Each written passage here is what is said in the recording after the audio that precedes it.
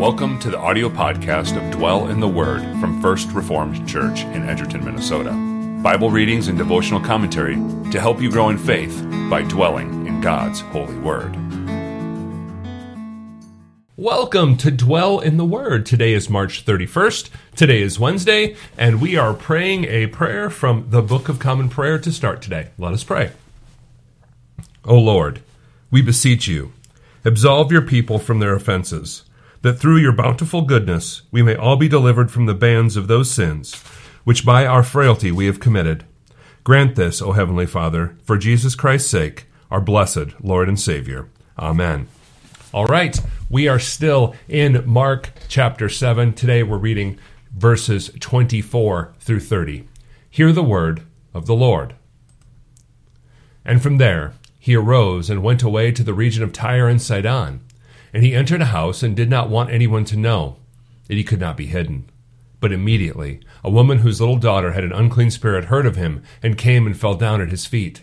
Now the woman was a Gentile, a Syrophoenician by birth, and she begged him to cast the demon out of her daughter. And he said to her, Let the children be fed first, for it is not right to take the children's bread and throw it to the dogs. But she answered him, Yes, Lord. Yet even the dogs under the table eat the children's crumbs. And he said to her, For this statement you may go your way. The demon has left your daughter. And she went home and found the child lying in bed and the demon gone. Well, this is quite a story that we arrive at here in Mark chapter 7, starting with verse 24, because we see a conversation between Jesus and a Gentile woman. Now, we saw some of this idea of Jesus doing the outreach or being willing to go to the Gentiles earlier on in Mark. But here, what we have is a pretty clear dialogue between Jesus and a Gentile woman. So we see that this woman, this Gentile woman, her daughter had a demon. And so she comes to Jesus asking for help. Again, part of the idea that we're seeing here is that the fame of Jesus is spreading. His ability to do miracles and to cast out demons is that knowledge is going out, even to Gentile people. That's something that we need to see here. So, this woman comes to Jesus and she's asking for help. Well, Jesus has come to the Jewish people. And so look at how he answers. Let the children be fed first, for it is not right to take the children's bread and throw it to the dogs. Now, this is pretty harsh to our modern sensibilities. Did she just call her and her daughter and all, or did Jesus just call her and all and her daughter and all the Gentiles dogs? Yes, he did, because that was the common way that they were referred to. Gentiles were the outsiders. They were less than. They were dirty. They were unclean. And so Jesus is just using the modern language of the time to express how people were seeing things. And what he is saying is, hey, I came to serve God and to serve the Jewish people. Shouldn't the Jewish people be served? Why should I help you, a Gentile? But then we see this amazing faith that this woman has. She says, Yes, Lord, but yet even the dogs on the table eat the children's crumbs. What she's saying is, there is more than enough grace. There is more than enough love coming from you, Jesus. God is more than just to this one group of people. There is enough that can overflow to us as Gentiles.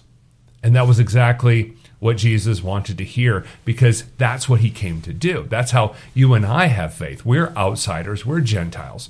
Yet God has brought us in by grace, because his grace abounds. His grace overflows. And again, we have an image here of salvation and being invited to the table. And yet there is so much at the table that it overflows. The grace abounds. The love overflows even to those on the edges. And we're going to see this in the life and the ministry of Jesus and the ministry of the apostles in the New Testament, right? This is what Jesus does. He has come to give grace to all people, not just the Hebrews. And so Jesus tells her that she can go away, that her daughter has been healed. How amazing would that be to hear? And it shows us once again the power of who Jesus is. He doesn't even need to be present. He not only knows that he can heal this girl. He knows who she is. She didn't give him an address of where they're at. He knows he is the sovereign Lord of creation. And so we see here again the power and the majesty of Jesus, and this idea that Jesus is divine here in this passage too. And we see that here when we see in verse 30 that she went home, and what did she do? She found the child lying in bed and the demon gone. How amazing is this story? It shows us the love of God, the love of Jesus abounding to people who are even on the outside, the people who are on the fringes. And so for us, it's important that we remember, as we think about this passage today, that we were the outsiders, that we were the ones who were beneath the table, just hoping for some scraps. In our sin and unbelief, we had none of it. We were starving.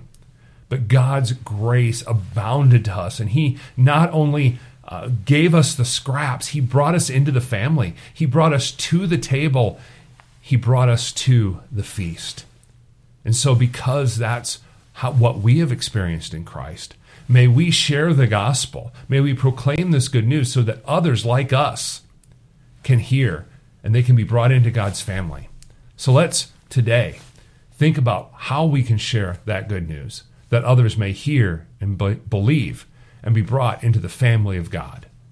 Let us go to prayer. Triune God, we praise and thank you, O God, for your loving kindness. As sinners, we were outsiders, and yet you came to us and brought us into your family and adopted us as children. Bless us with faith today to rest in the truth that we are yours, and help us to trust that you work all things together for good for us. Today we lift up to you the missionaries that our congregation supports. We lift up those that serve here in our nation and those that serve you in other parts of the world. We especially remember today the ministry of Mission E4 in Haiti. We ask that you would expand their witness as they care for those in the communities that they serve, and embolden their lips to share the good news of the gospel of Jesus Christ. As we serve you today, we pray that you would bless us with the peace that passes understanding and can only come through your word and spirit at work in us. Embolden us to trust in you alone and to rest in your mercy and grace in all that we do. We pray this in the strong name of our Lord Jesus Christ. Amen. All right, have yourself a very excellent Wednesday. Thank you for listening to Dwell in the Word.